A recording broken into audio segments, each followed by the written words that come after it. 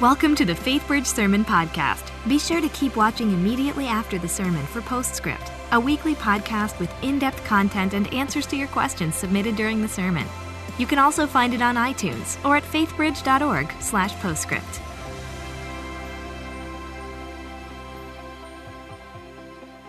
So why don't we just collectively say thanks to our moms right now through our applause in all our rooms. Thank you, moms, for being there, for supporting us, for praying, for nurturing us along the ways. It's a great thing that you do and a great responsibility that you have. At the same time that we're cheering and saying thanks, I do want to be sensitive because we're well aware here that we've got a large congregation, and there's anytime there's a lot of joy for something like this, there's also a corresponding amount of pain.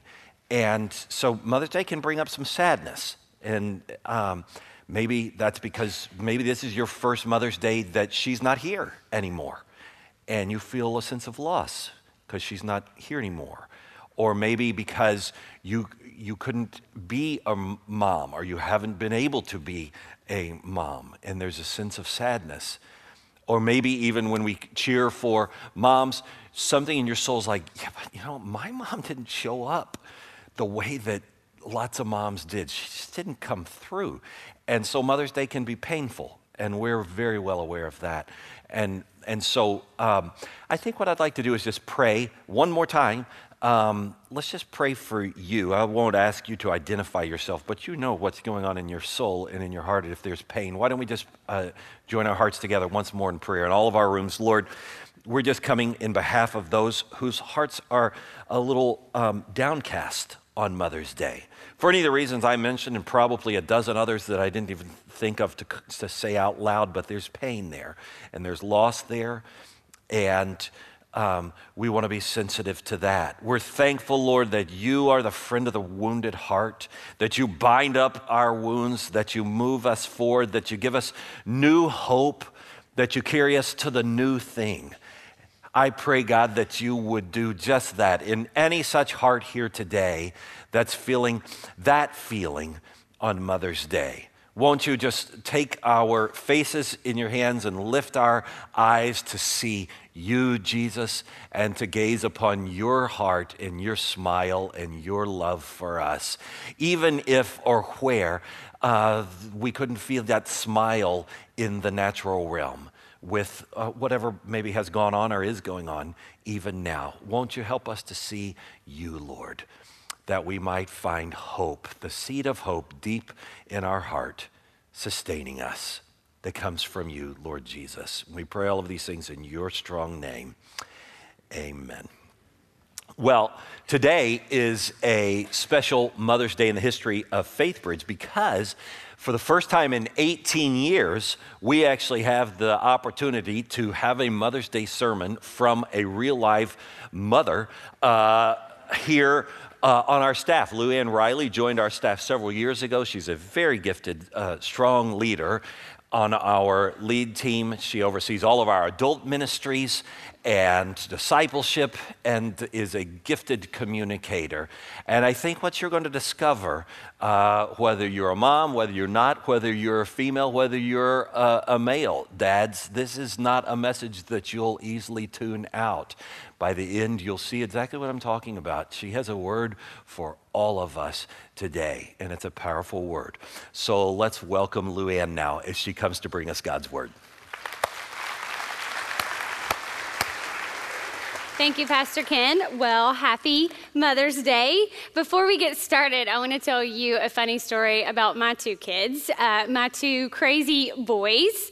We have a picture here. Yes. Can anyone else relate with trying to get a really good picture on Easter and ending up with something like that? Or just me? So my boys have been asking a lot of questions because we've been talking about Mother's Day a lot in my house because of this Sunday coming up. And so one of them asked, so what's Mother's Day all about anyway? And I said, it's a day where we honor moms for all the things that they do for you, like laundry and cleaning up and making your dinner. And one of them said buying groceries and taking us to school. And then my little smarty pants chimes in and says, and wiping our bottoms. Yes, and wiping your bottoms. So happy Wipe Your Baby Bottoms Day, everyone. And if you see a mom today, thank her for all the glory-filled things that she gets to do on a daily basis as a mom. So today we're going to be in the book of 1 Samuel. It's an Old Testament book, and the ushers are going to come forward now and hand out the Bibles. Raise your hand if you need one. They'll be happy to give it to you, and if you don't have one, take this one home today as our gift to you. So when I was 24, I was interviewing for a promotion with my job. And as part of this promotion, I had to fly to our corporate headquarters in Minneapolis, Minnesota to do this round-robin type interview with these corporate executives. And so I was young, and I was intimidated, and I was overwhelmed when I walked into this room of older executives, and they began to ask me questions. And then they got to one question that I can still remember today. They asked me, "Tell me about a time that you wanted something that you couldn't have." And I drew a blank. And the look on his face was, "Luann, really? You can't think of anything in your life that you wanted that you couldn't have? Something you failed at or something you were disappointed by?" And I really couldn't. I was 24 and I was young, and at this point, things in my life had gone fairly easily for me. And what he said to me, he said, "Oh, just you wait. You haven't lived long enough, because something will come along that you want that you will not be able to have. That is life. It is full of disappointment." And you know what? A couple years later, his words came back to me, and I found this to be true as my husband and I sat across the desk from an infertility doctor, wanting to have a child, and not knowing if that was going to be possible for me. My first experience with wanting something, desiring something that I didn't know if I was going to be able to have. You know, Tim Keller, he's a noted pastor and preacher. He says this: "No matter what precautions we take, no matter how good we try to build our lives, no matter how healthy or wealthy or successful or comfortable we try to be, something will come along and inevitably ruin it." And I bet you guys are probably sitting there thinking, "You're not telling me anything that I don't know." In a room this size, I bet there's plenty of disappointment, life plans who didn't go the way that you expected them to do, desires that you have. Maybe you came today with that same real desire that I had to be a mom, and that hasn't happened for you yet. Or maybe you came today and it's your marriage. Maybe your marriage is not what you want it to be or what God intended it to be, and you desire for it to be different. But it's not. Or maybe you desire to be married, and that hasn't happened for you yet. Or maybe you have a friend or a family member, perhaps even yourself, who you desperately desire to be healed from chronic illness or addiction or mental illness. You keep asking God, "How long?" Or maybe today on Mother's Day, you're thinking of a child, your child, who has not gone the way that you would want them to go, who has made choices that would not be the best for them, and you have been praying and asking God to fulfill this desire, to bring him back. The thing about these desires these are good desires. These are not sinful desires. These are desires that we know to be good and true and right and in line with God's heart for us and our relationships, but yet they're oftentimes left unfulfilled. And we're left broken and hurting, and there's real sadness. You know, today, I want to talk about that. That's the question for today. What do we do? How do we do it? In a world that's full of brokenness, unfulfilled desire, and unmet expectations, how do we live out our faith? How do we remain faithful to God in the face of heartache and disappointment? So on Mother's Day, I want to look at the story from the Bible of a woman, of a mother who is quite familiar with the pain of unfulfilled desires, but a woman who God teaches us what faithfulness looks like in the face of unfulfilled desires. So we're going to talk about Hannah. So Hannah's story is found in the Old Testament book of 1 Samuel. So if you have your Bibles, go ahead and turn there. We're going to be in 1 Samuel chapter 1. We'll start in verse 1. It's right at the beginning of the book. So there was a certain man from Ramathaim, a Zuphite from the hill country of Ephraim, whose name was Elkanah, son of Jeroham, the son of Elihu, the son of Tohu, the son of Zuph, an Ephraimite. He had 2 wives. One was called Hannah, and the other Peninnah. Peninnah had children, but Hannah had none. Year after year, this man went up from his town to sacrifice to the Lord Almighty at Shiloh, where Hophni and Phinehas, the 2 sons of Eli, were priests to the Lord. Whenever the day came for Elkanah to sacrifice, he would give portions of the meat to his wife Peninnah and to all her sons and daughters. But to Hannah, he gave a double portion because he loved her, and the Lord had closed her womb. Because the Lord had closed Hannah's womb, her rival kept provoking her in order to irritate her, and this went on year after year. Whenever Hannah went up to the house of the Lord, her rival provoked her till she wept and would not eat. Her husband Elkanah would say to her, "Hannah, why are you weeping? Why don't you eat? Why are you downhearted? Don't I mean more to you than 10 sons?" Once when they had finished eating and drinking in Shiloh, Hannah stood up. Now Eli the priest was sitting on his chair by the doorpost of the Lord's house. In her deep anguish, Hannah prayed to the Lord, weeping bitterly. And she made a vow, saying, "Lord Almighty, if you will only look on your servant's misery and remember me, and not forget your servant, but give her a son, then I will give him to the Lord for all the days of his life, and no razor will ever be used on his head." As she kept on praying to the Lord, Eli observed her mouth. Hannah was praying in her heart, and her lips were moving, but her voice was not heard. Eli thought she was drunk and said to her, "How long are you going to stay drunk? Put away your wine." "Not so, my lord," Hannah replied. "I am a woman who is deeply troubled. I have not been drinking wine or beer. I was pouring out my soul to the Lord. Do not take your servant for a wicked woman. I have been praying here out of my great anguish and grief."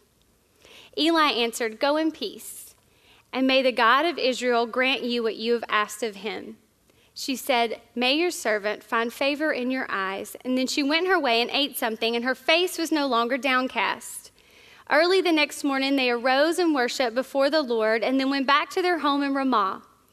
Elkanah made love to his wife Hannah, and the Lord remembered her. So in the course of time, Hannah became pregnant and gave birth to a son. She named him Samuel, saying, "Because I asked the Lord for him." So when we meet Hannah here in her story, we find out a few things about her. She's a wife, and we find out early on that she's desperate to be a mother. So in Hannah's time, there was this cultural significance on having a son. And because Hannah couldn't have one, her husband had taken a second wife, who apparently was having no problem producing offspring, which only led to further grief and anguish in Hannah's heart. But we see that Hannah is a faithful woman, because despite this pain, despite these unfulfilled desires, she makes the trip year after year to worship and give sacrifice at the local temple. And every year, she struggles under this weight of this unfulfilled desire to have a child. She's weeping, she's broken, and she's hurt. And today I want to show you 3 truths in the scripture that Hannah teaches us when faced with the heartache of unfulfilled desires. And the first truth that Hannah teaches us is that our unfulfilled desires should lead us to pray. Pick it up again in verse 9. Once when they had finished eating and drinking in Shiloh, Hannah stood up. Now Eli the priest was sitting on his chair by the doorpost of the Lord's house. In her deep anguish, Hannah prayed to the Lord, weeping bitterly, and she made a vow, saying, "Lord Almighty, if you will only look at your servant's misery and remember me, and not forget your servant, but give her a son, then I will give him to the Lord all the days of his life, and no razor will ever be used on his head." So I picture Hannah at this dinner. So the dinner that she's at is a celebration dinner. It's a time of rejoicing once you've given sacrifice in the temple. And she's watching as her husband deals out portions, first to the woman who can have children and her children, and then to Hannah. And even though he gives Hannah a double portion, she's still so hurt that she can't eat. So I imagine her sitting there, watching everyone else celebrate, growing angry, maybe bitter, hurting. What was happening in her heart? I don't think we could blame her if she railed out in anger about the injustice of her situation. I don't think we could blame her if she got up from the table and went home and got in her bed and cried and put the covers over her head. I don't think we could blame her for the hurt and the pain that she was feeling inside, that it would distance her, that she would want no part of this celebration dinner that's happening at the table. Think about how easy it is for us to let our unmet expectations, our disappointments, our unfulfilled desires to distance us from God, to allow us to grow bitter or angry. And it happened to me. The longer our journey with infertility went on, the farther and farther away I felt from God. I was struggling in my faith, and I just remember that like every month they would tell us, this is the month, it looks good, this is it. We were so full of possibility, and then every month it would be no. And my heart, in my disappointment, was growing bitter and hurt. And I remember that I began praying less and less, and I would leave my Bible closed more and more, and I began making excuses to not have to go to small group. And in my pain and in my hurt, God was the last person that I wanted to talk to because he could fix it, and he wasn't. And I was telling a friend in that season about how I was feeling. And I said to her, just kind of summed it up by saying, God is just so distant from me right now. He just feels so far away. And she spoke truth into me. She reminded me of a truth about God. She told me, Luann, God never leaves us. God is faithful. He is always there.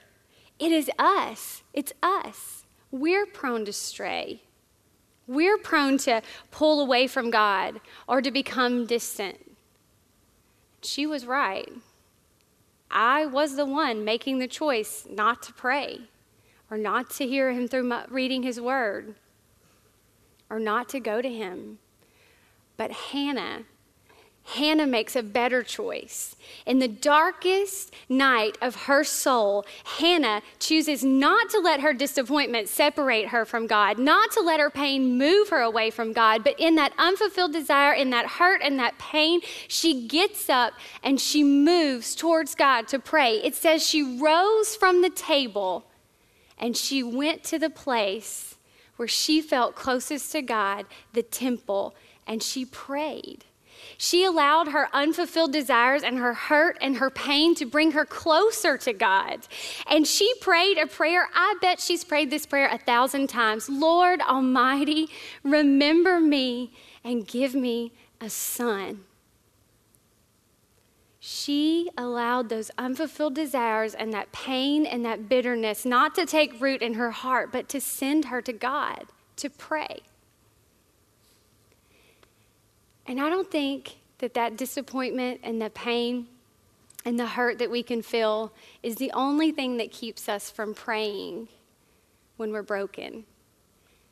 I think another reason that we don't pray is because we have this idea, or we feel like that we have to present ourselves in a certain way before God, that we have to clean ourselves up and be bright and shiny and be on our best behavior before we can come to him.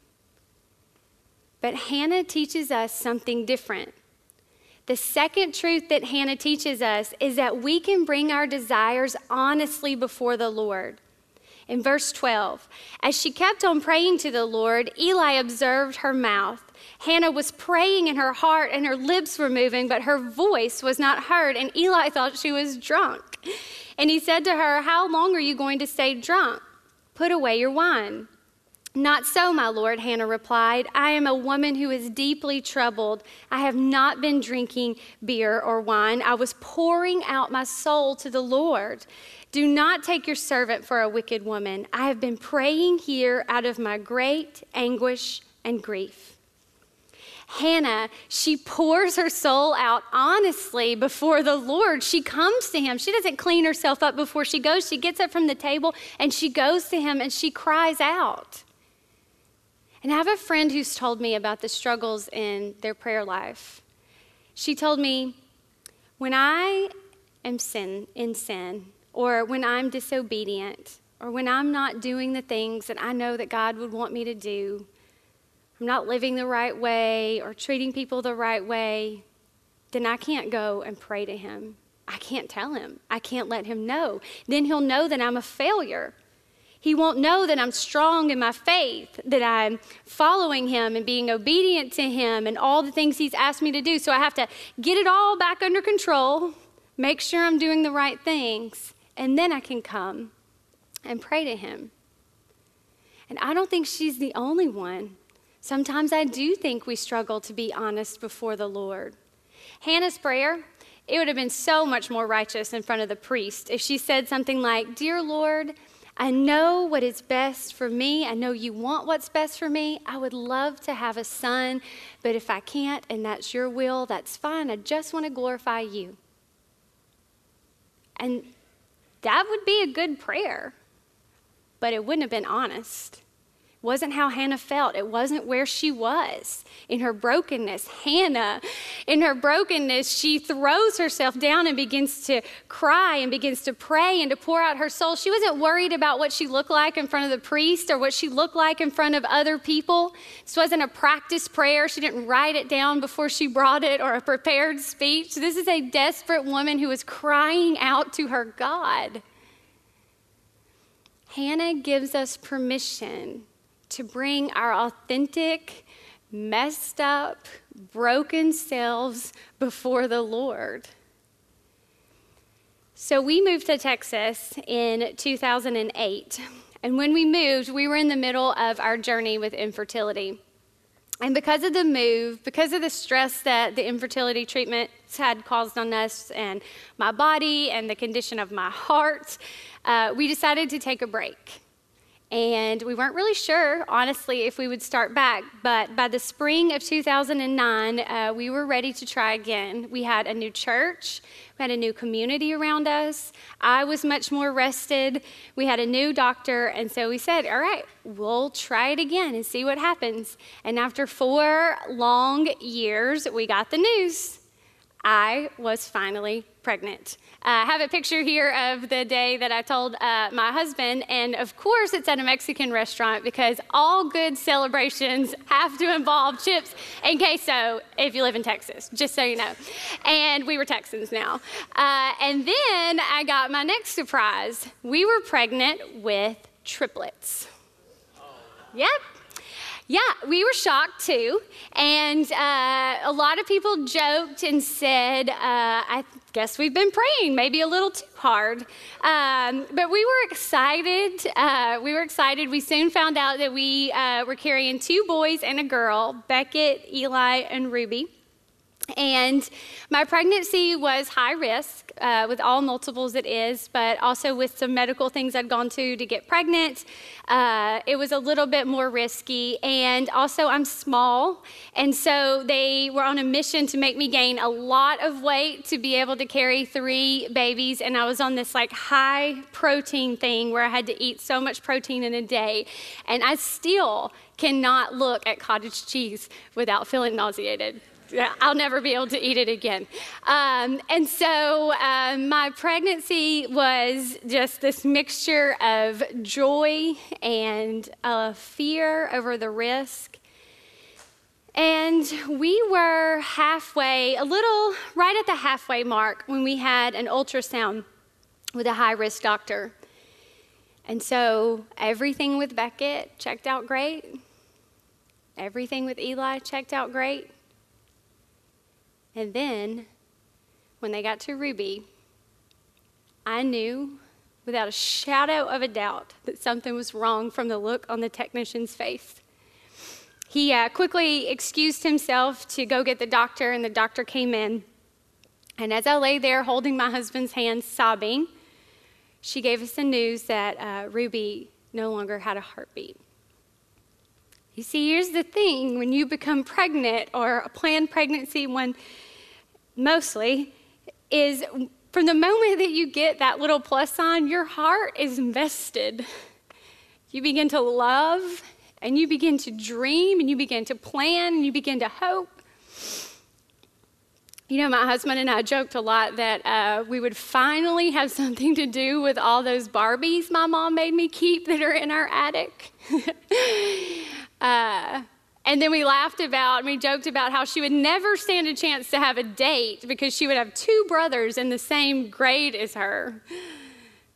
And my husband began to dream and think about what it would be like to walk down the aisle with her one day at her wedding. And so when Ruby died, those hopes and those dreams for our daughter died too. Her passing made my pregnancy even more risky. So there was a very real fear and real risk that my body would go into labor, that her passing would signal things to start moving, and so I would go into labor. I began to see doctors every few days. Her passing also put me at risk of blood clots, and so that could hinder the boy's growth as well. And so the doctors told me, there's a very real risk that you could lose them all. And I struggled. I would get up in the night because I couldn't sleep. I would get up in the night and I would get this blanket and I would get in the chair in their nursery, which was almost empty at the time, and I would just cry and I would cry and I would sob until I almost threw up. In the darkness of those nights, the darkness of the night, I had my first real crisis of faith. I remember telling God, this is not what I signed up for when I decided to trust you with my life. This is not fair. We have prayed, people have prayed, we have done everything right. How do I know that you won't take these two? How, Lord? How could I ever trust you again? And in the night, he spoke some words into my soul that have become a defining moment in my faith. It's been a turning point. It's been a time that I come back to over and over again.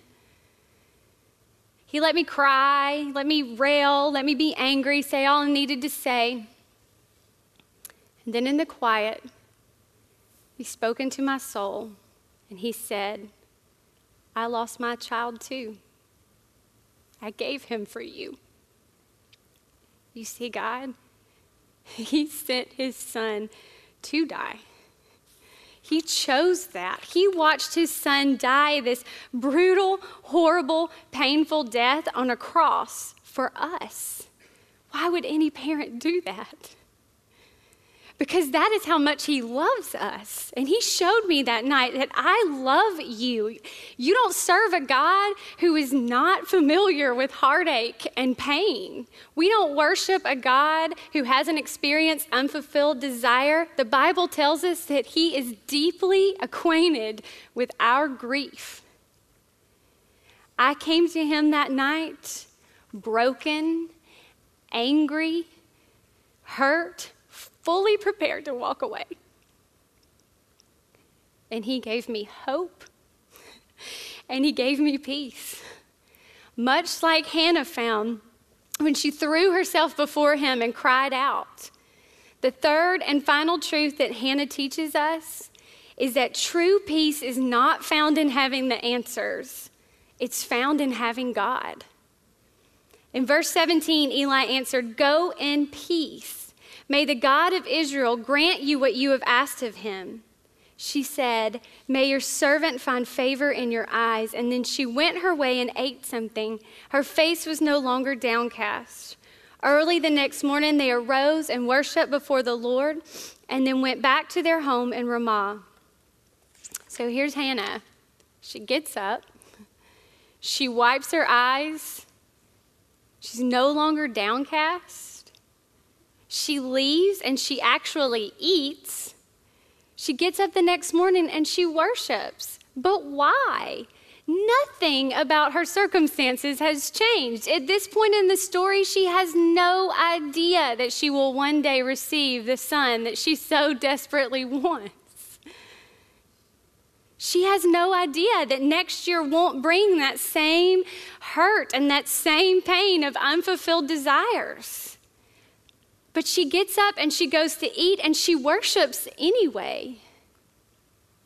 Because Hannah found peace not in the answer to her prayer, but in the presence of God.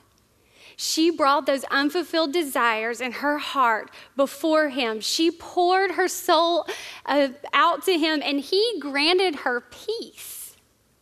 She left changed because she had been in his presence. It's a peace that comes from not knowing or having all the answers, but it's a peace that comes from having God's presence in our lives. In Hannah's culture, a woman without a child was an outcast. And so the pain that we feel, that women feel on Mother's Day, women who can't have a child, who have lost a child, that was an everyday cycle of pain and shame and questioning for her. As the wife of Elkanah, she was a failure. She could not do what she was meant to do. And the only thing that could redeem her from her position of shame was a son. You and I, we are not that much different than Hannah. We are like her in more ways than one. Not only do we know the pain of unfulfilled desires, but we can't change our circumstances one single bit. We cannot do what needs to be done. We cannot save ourselves from sin and shame and this cycle and this pain and this brokenness that we're in. Only God can do that. And God did give Hannah a son and redeemed her relationship with Elkanah. But to give you and me a son, for us to have a son, his son had to die. He had to lose his. But he did it. He sent his son Jesus for us so that we could also be redeemed, so that we could be brought back into full relationship with him. And we have these desires, and we're so desperate to have them filled, and we just look in all these places all over the world, turning to quick fixes, trying to find satisfaction and fulfillment and peace. And they fail us, leaving us again broken and hurt and disappointed.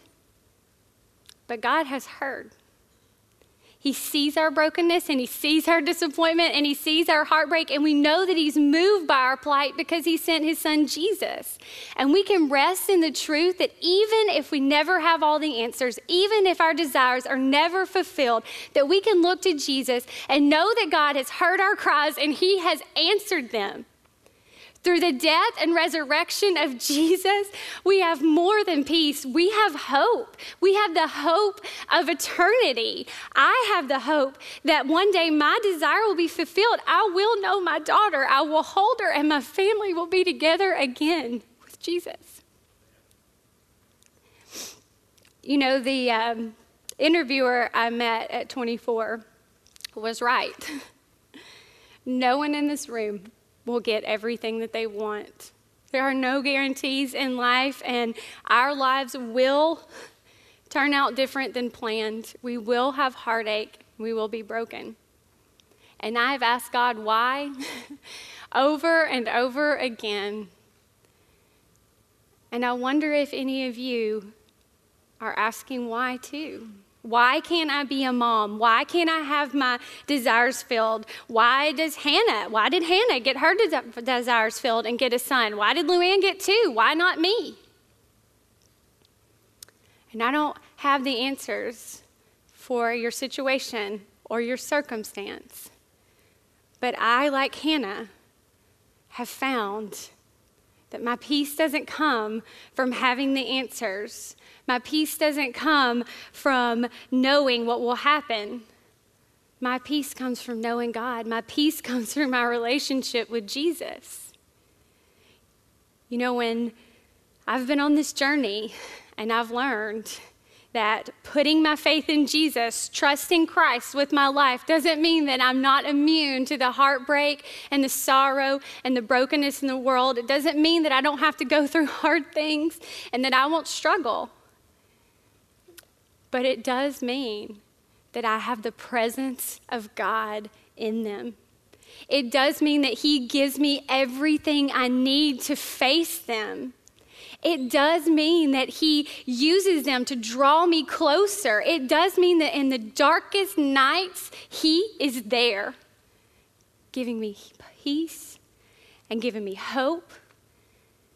And if you're here today and you don't know the peace and hope that comes from knowing Jesus and having a relationship with Him, do not leave here today without it. God doesn't always answer the prayers the way we want them to, or when we want them to. But as believers, we have hope because we don't place our faith in the answers, but in the God who answers. Let me pray for us. Father God, we come to you this morning and we worship you and we praise you because you made a way. God, on Mother's Day, it's so hard to even imagine the pain of losing your child, but choosing to lose your child. You did that for us. That love, there's no other love like it. That's how much you love us and how much you desire us. God, I know in this room right now that there are people who are hurting, who are disappointed, who are struggling with desires, God, who know real pain and real heartache. But God, you say, come to me, bring those to me. And so God, in this moment right now, in the quiet of your seat, I want you to just bring that desire to the Lord. I'm going to give you a minute to bring it to the Lord and just honestly tell Him how you feel.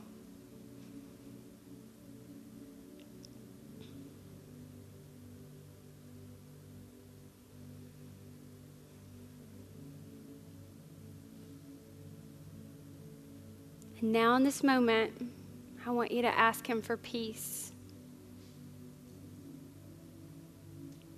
God, I pray for every person that is in this room today that is struggling, God, that they would leave knowing your peace, that peace comes in believing in Jesus and not in the answers, God. Won't you grant us the peace and the hope to face the disappointments and the brokenness of this world?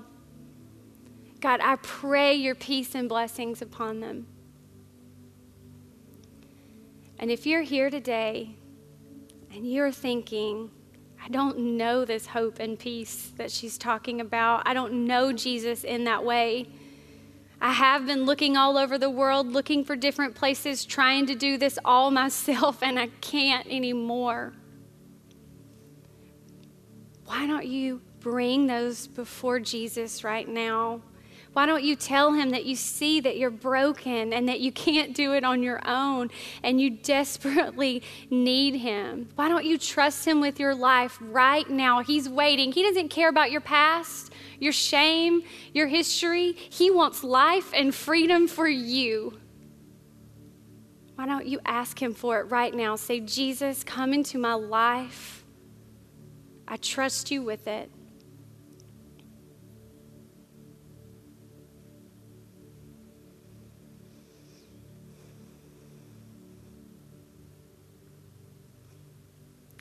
Father, in your word, you tell us, in this world, there will be struggles. There will be pain.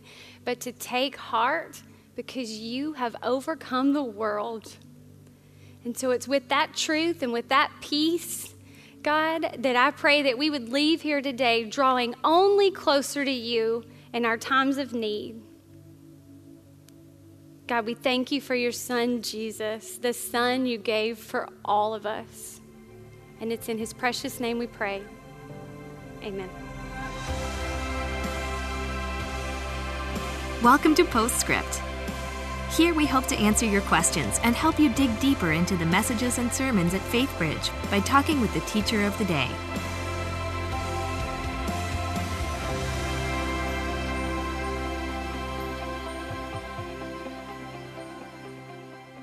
Hi, I'm Pastor Dan Slagle, and welcome to another edition of Postscript.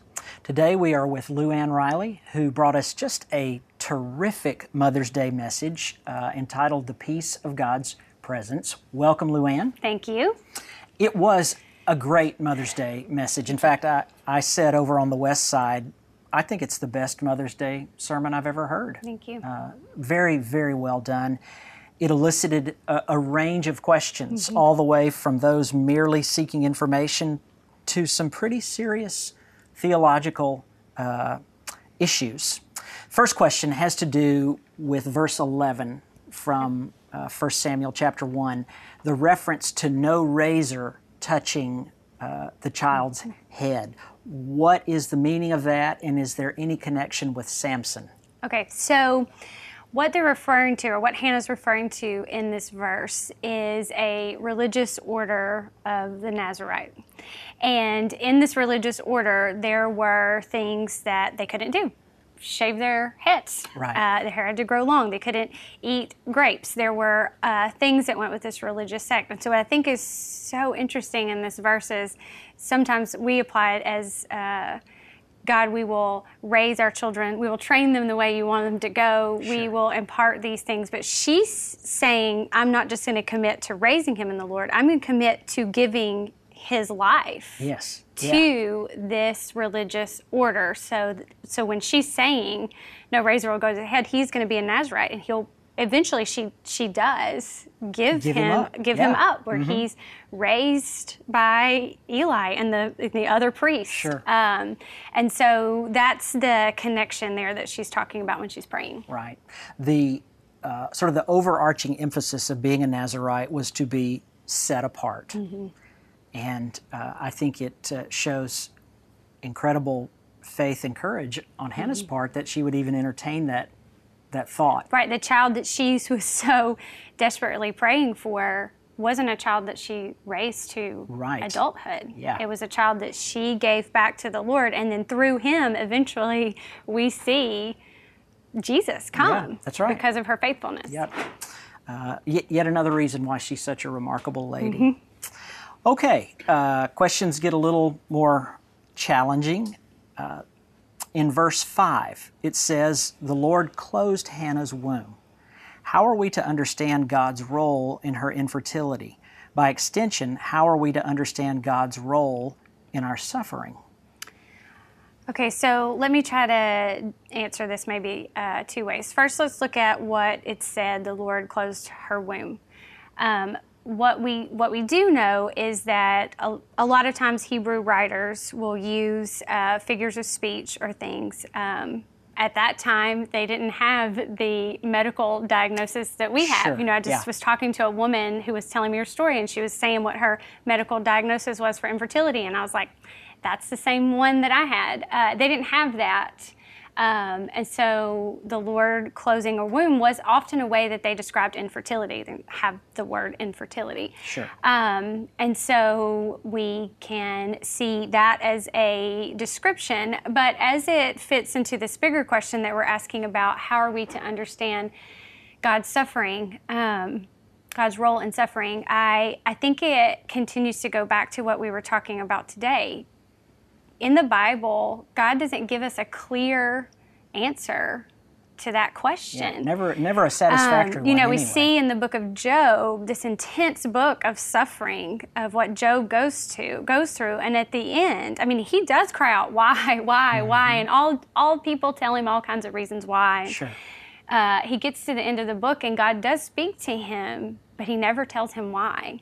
He never reveals that to him or speaks to him. And I think in some ways that's how we have to approach God, and that we won't have all the answers and we won't understand. But what we can identify is that God knows suffering, and Yes. that He has walked that and He chose that. And so we know that our suffering it's not in vain, it has meaning, and that He's there with us in it, but we can't clearly ever, I don't think, and if we could, I don't know that would be God. Yeah. The way that He is. And so what we can know and rest assured that we see over and over and over and over in Scripture is that He's close to the brokenhearted. Mm-hmm. He's always in the midst of suffering. He's always bringing peace and hope and healing, and times of mourning, He is there. Mm-hmm. And so we can trust that.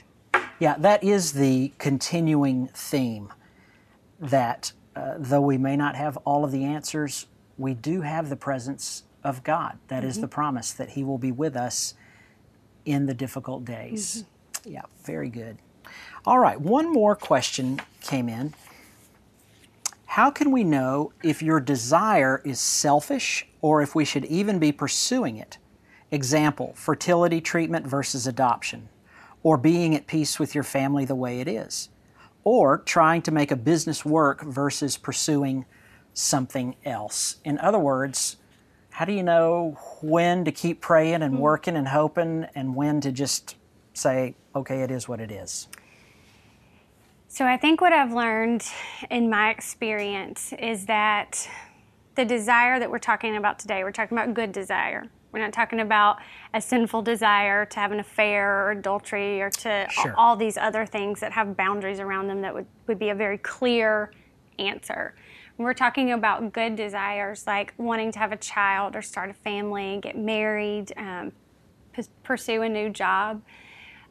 These answers aren't the same for every person. I have found that when we're looking at something like for myself, when we were going through infertility, it was important that I always had people that were speaking truth to me, because I could find at times, and I've spoken about it before in other sermons, where it had become the thing, my obsession. I wasn't talking to God about anything else. Right. I wasn't pursuing anything else. I wasn't really open to anything other than this thing that I had. Almost like an idol.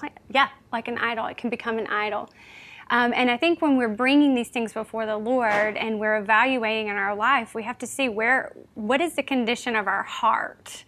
Is our affection for God and we're loving Him and we're pursuing these things, or is this the thing that we continue to pursue without any open ears or eyes that God might be leading us to something different? You know, I didn't talk about it in my sermon, but even after we lost Ruby, I continued to want more children. And so the Lord surprised us with 3 pregnancies after that, which I lost all 3. And then I remember my husband and I sitting down again with a fertility doctor who said, you won't be able to have any more children unless you go through all of these treatments again. And I walked away with a peace right there of knowing, like, God is telling me to be content with what I have, and that if He wants to grow my family, it'll be in some other way. And I had that clear peace right there that, like, this time it's no for me, where maybe it was yes before. Being in His Word, listening for His voice, having people around you who speak truth to you and to help you navigate these things, having wisdom in your life, can help us answer some of these questions that we might have about our desires. So it's really not just one thing that's going to give us the yay or the nay. We have to put ourselves in a place where there are any number of factors informing our decision. Yeah, that's good. Very good. Yeah. Again, such a good message. Thank you. I know it ministered to many people during the service, and I'm sure as we put the message online, it will continue to minister to many, many more. Thank you. Great job. Thanks for being with us for another edition of Postscript. We'll see you the next time. Thanks for joining us for Postscript. Help us keep the podcast interactive by submitting your questions during the morning services. Learn more at faithbridge.org/postscript.